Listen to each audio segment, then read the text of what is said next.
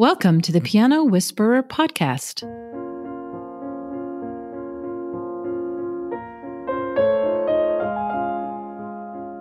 She took me aside and she said, "Why are you here?"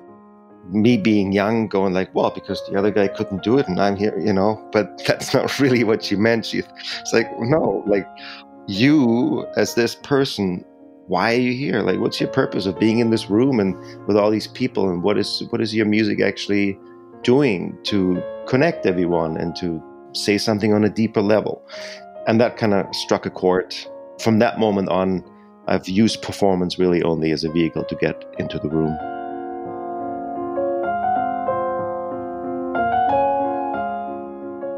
Hello, everybody, and thank you very much for joining us for Piano Whisperer. We have a really exciting episode for you today. I also want to thank Classic Pianos for sponsoring this. Today, we have with us Michael Keishammer. British Columbia-based pianist, singer-songwriter, producer Michael Keishammer recently released his 12th album to the delight of loyal fans around the globe. His recording career spans more than 22 years, including his latest LP titled Something New. Commenting on his new album, one reviewer wrote, "Keishammer has unapologetically blurred the musical lines here between boogie-woogie, traditional jazz, blues, straight-ahead jazz, zydeco, and more." The album was nominated for a Juno Award for Vocal Jazz Album of the Year, his 8th such nomination. This engaging pianist vocalist is the recipient of multiple awards and nominations, most recently winning as Western Canadian Music Association Best Jazz Artist 2017. His earlier awards include Male Artist of the Year and Performer of the Year 2001, all WCMA awards, along with 2002 Musician of the Year. In addition to the WCMA and Juno Awards, Michael has received nominations from CBC, Canadian Broadcasting Corporation, for Best Live Show in 2014. And in 2017, he received Canadian Songwriting Honorable Mention for 2 songs, Late Night Train and Sweet Grace. Michael Keishammer, thank you so much for being here. It's a privilege to have you. Hi, Ben. How are you? Well, listening to you talk like that makes me feel like I've done something with my life. See? Yeah, absolutely. Yeah, you bet. My pleasure. So when we start these podcasts out, I often like to get a little background and context. So if you could tell us about your early life and exposure to music, I think it's really interesting. You grew up in Germany. Your dad played ragtime. He, from what I understand, showed you your first 12-bar blues exposure, and you had a teacher that you liked a lot, and after 13, you never took formal lessons. So I wanted to ask about all that and then also ask how you continued to learn on your own. Yeah, for sure. Well, to go back to when I was very little, there was always music around the house. Of course, my dad played some ragtime. He played a few, I guess, songs from the 20s and 30s. He didn't really play classical music, but he loved jazz. He loved Dixieland jazz and traditional New Orleans jazz. It wasn't just his piano playing. It was also the fact that he would play records all the time. Like, music was just a big part. He just loved music. Even now, when I hear him put on a record, he starts dancing around or clapping his hands, and he just loves music, Nice. And that was the infectious part about it when I was a kid. Yeah, I'll bet. And the fact that it's piano is really just because he played piano. I think if he would have played a different instrument, I would have probably been a trumpet player or drummer, or I don't know. But it was piano. There was a piano in the house. He loved Basie and Ellington and Jelly Roll Morton and Scott Joplin. And so that's why I play piano. I got it. Now tell me about this teacher. So he recognized that you had sincere interest and he hooked you up with a teacher that you studied with till you were 13. And in an interview with Bill King, you said that you felt lucky to have her. So can you tell us about her a little bit and then how you proceeded with your learning journey? At the time, I didn't realize I was lucky to have her because it was just this piano teacher, and it was a place I had to go to because I loved piano. It was okay to go to. But in hindsight, knowing, because my brother had a piano teacher who made him stop playing piano because he just hated going to the lessons. There was no connection. It was very strict. As a 7-year-old, you don't really want to do that. And in hindsight, I'm realizing how lucky I was to have this lady for the first few years I played. And she started her lessons off with a German book, I guess. It's a series of 4 books called Schaum, playing the piano. And you basically start with playing middle C with your left thumb and your right thumb, and you start your coordination. And she made it fun. She made the whole process of sitting at the piano fun for me. And it was a half-hour lesson once a week. So it wasn't too much as a 7-year-old. The fact that I have technique and people point out my technique, I've never thought about technique. And I think it was just the fact that at that age, I have been taught the right thing. Yeah, yeah. So how did you continue on your journey? Obviously continued to develop at light speed after she moved away. What was your process like as a kid, as a teen? Well, I kind of had a double piano life going. I had my lessons, which were classical music, and then I had my home life with my dad. And, he would show me, like you said, the 12-bar blues. He would show me what ragtime and stride piano is, how you go back and forth between bass notes and chords. And I just played a lot of piano. I think you can have talent or you can have whatever, but if you don't spend time with that instrument, it doesn't matter. You're not going to become a good player. And my parents tell me now, I guess I remember this too, but I used to play pianos in the mornings before I had to go to school because I just couldn't wait. As soon as I got up, I would sit down at the piano. For me, it was just, we didn't watch a lot of TV in our family. There was no internet at the time. There was no distractions anyway. The piano was in the living room. So my parents were in the kitchen in the mornings, and I would just have my own little area of doing things. And yeah, so I basically it was like being in a playground and just experiencing stuff for myself. So I didn't just play classical music. I also composed and I was creative. I created my own stuff. Yeah, that's cool. And then you moved as a late teen to BC. And again, in that Bill King interview, you mentioned that moving to Canada perhaps was the best move of your life, that maybe you wouldn't have been able to do what you do today if it weren't for that. Do you feel that way? I do, yeah, because surroundings. I grew up in a little town in the Black Forest in Germany where no one else is performing music to make a living. So as a kid, you don't see it. It's not something you do unless you become a teacher. That's not what I wanted to do. I wanted to just play. And before I moved to Canada, I realized just from the reaction in my family, in school, that people like what I do. And if you get enough of that and you get accustomed to that, it kind of nurtures you into realizing people react to what you can do on the instrument, and you go further and you kind of push that envelope a little bit. And so by the time I came to Canada, I thought, I already started playing a few shows in Germany and little jazz clubs. And then I came to Canada and I thought, I'll just go to all these bars and I drop off my little cassette tape that I made, and I see if I can get a gig. The old demo tape, yeah.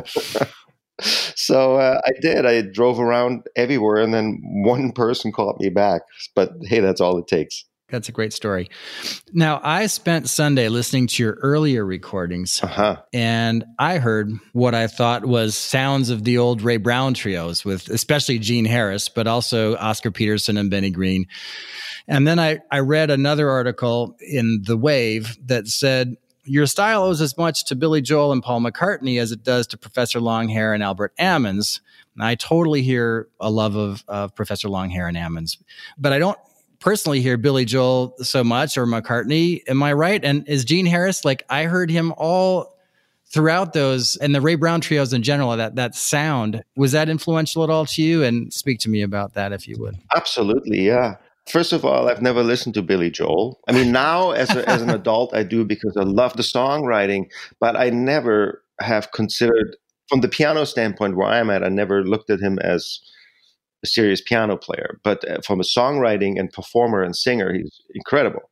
People write things in articles. They might hear something that's not there. The great thing about recordings is it's a snapshot of this stuff you're interested in, or of the stuff that influences you at the time. I definitely had my share of Gene Harris, Phineas Newborn, the Ray Brown Trio with whoever was playing piano. Yeah. Obviously, the Oscar Trio. If you've heard some older stuff, that probably is the chances that I probably listened to that kind of stuff around that time. Yeah, for sure. And then it becomes part of your playing, and now it's just in there. Yeah, it's like a part of the soup, right?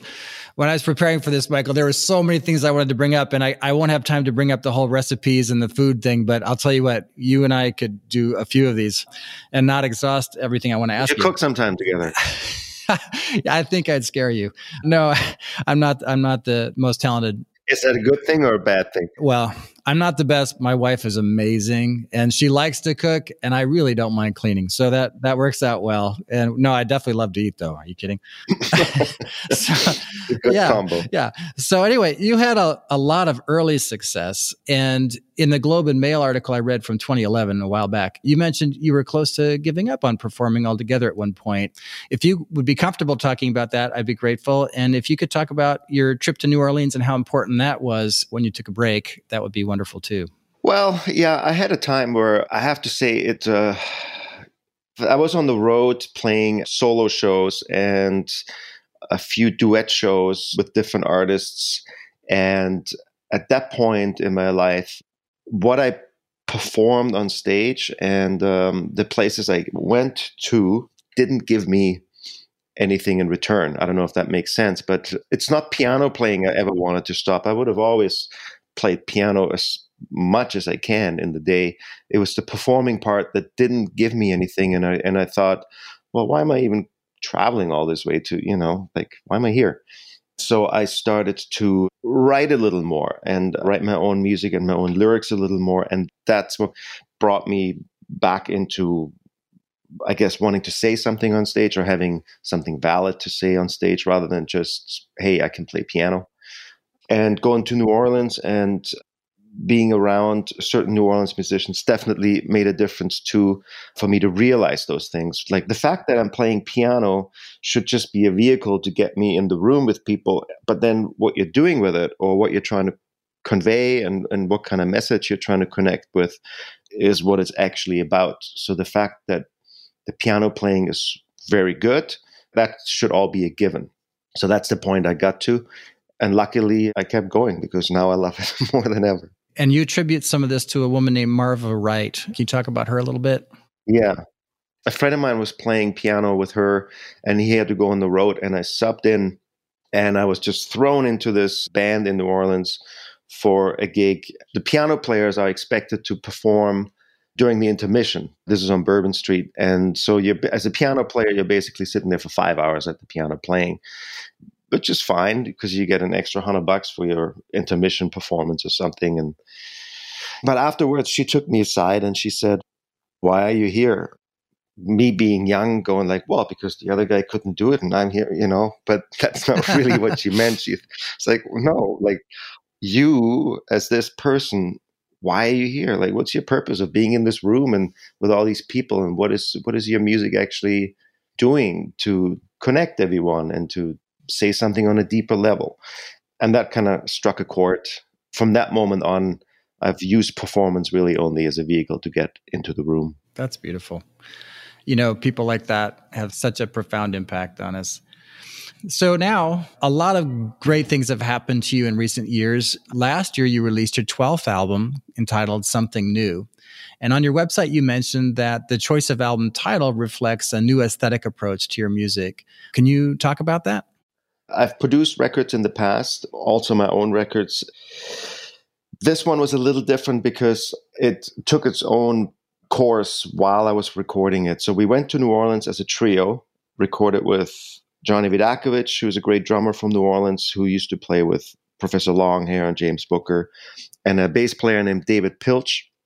And I started the recording as a trio, but as I was recording it, from a producing standpoint, I started to realize, well, wait a minute, maybe someone else might sound better singing this song than me.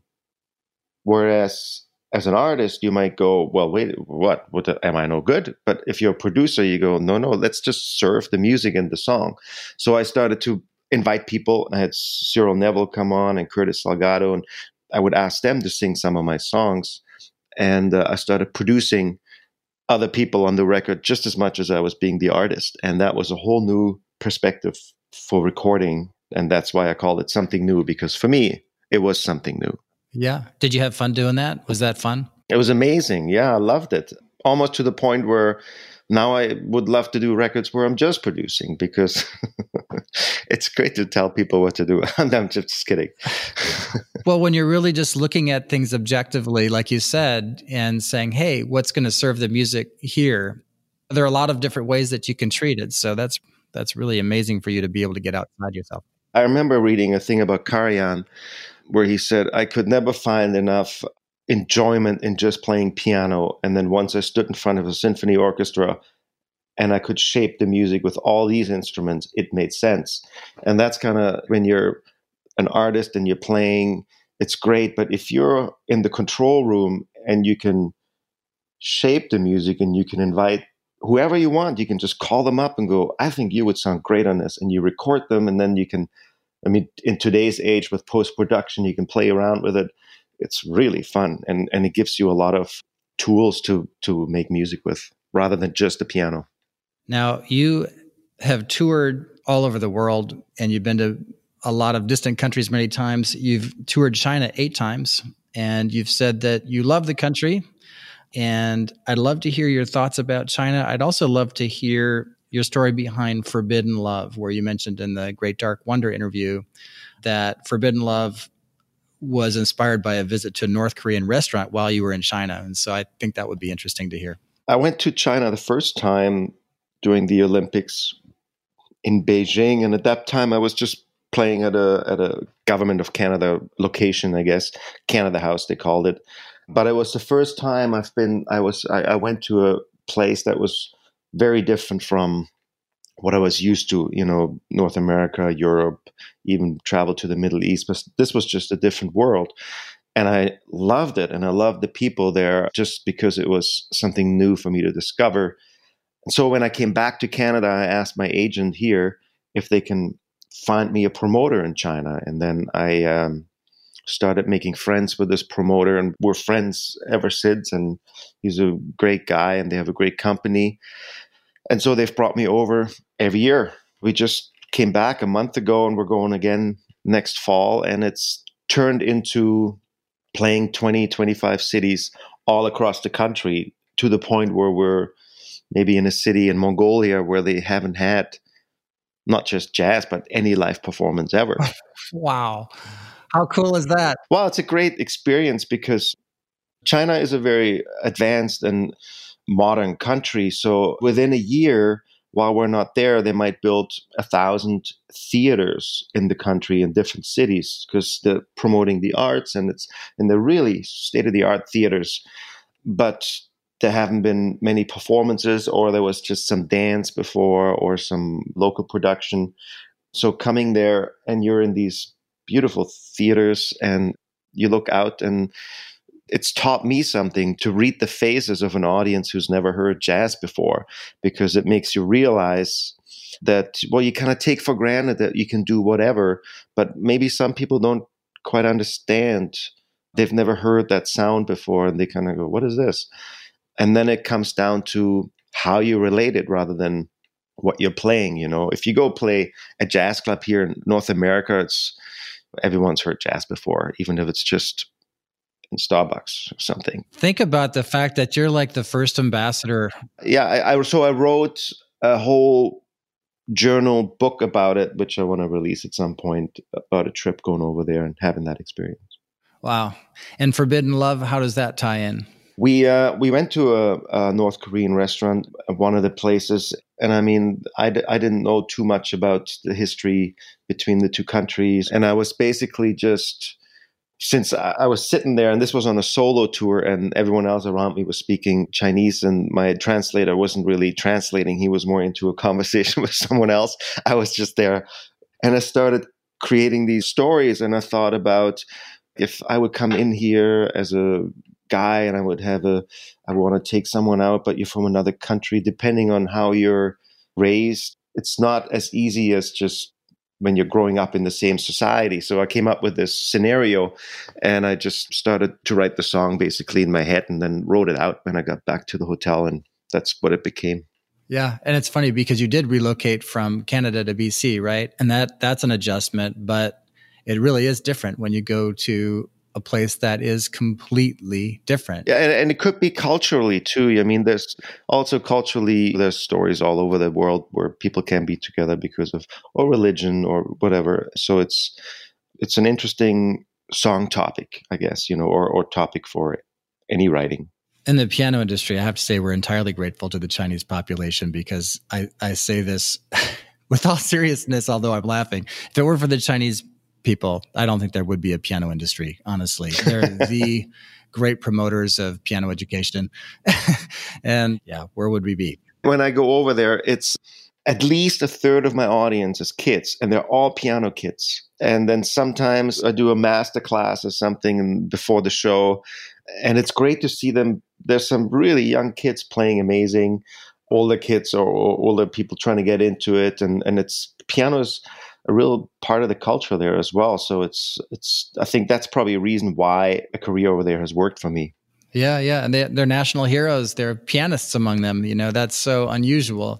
But Lang Lang, for example, who opened the Chinese Olympics, right? He's a hero. Yeah, I mean, he's a superstar over there. He's a superstar. Yeah, he is. Now, I was bummed that I missed this, but according to the Times columnist, I read an article that said you did a 1-hour PBS special and it aired in November, which means we missed it. You didn't miss it because we pushed it to March.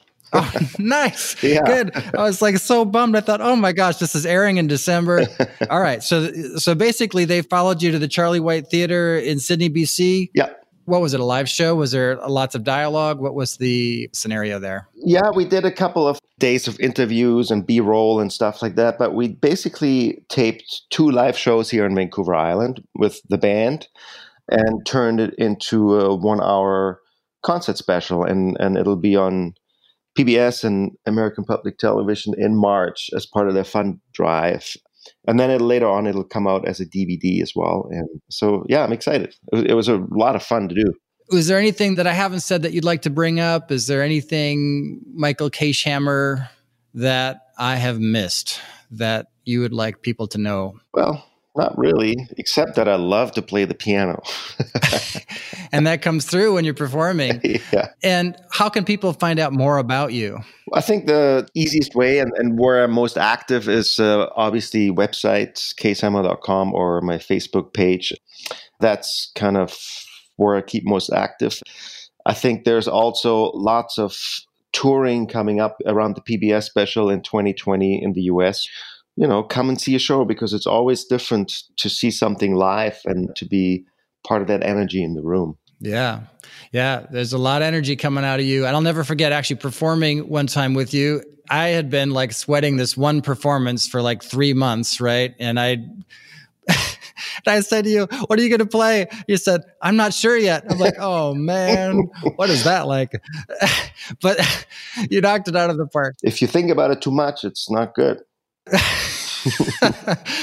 Yep. But it takes a lot of experience to get there. Yeah. Anyway, well, thank you so much. This has been a blast. And I feel like we could do this again and cover entirely different ground. There's just a wealth to talk about with you because you're not just a musician and a piano player. You are a guy who seeks the best out of life and you want to live life fully. And that includes people and relationships. And that's actually quite unusual. A lot of times people are more singularly focused. And I just so appreciate that about you. Many, many thanks. Thank you, Ben. And you know what? We can do this again anytime. And if you want to pick another topic, if you just want to talk about the classics or about piano playing, I'm totally game. Let's count on it. Let's count on it. Thanks again to Classic Pianos for sponsoring this, making these possible. I really appreciate that.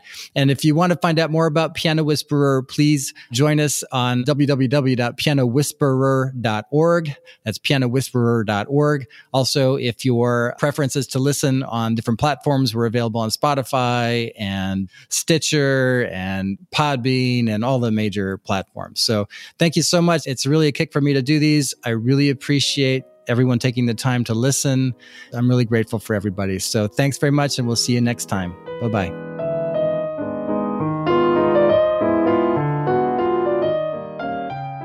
Thank you for listening to today's episode. And And thanks again to our sponsor, Classic Pianos, who makes these ongoing podcasts possible. To learn more about Piano Whisperer and to hear earlier broadcasts, please visit pianowhisperer.org. We would be grateful if you would take a minute to rate and review us on whatever platform you use: Spotify, Apple Music, Google Play Music, Stitcher, Podbeam, and TuneIn. See you next time.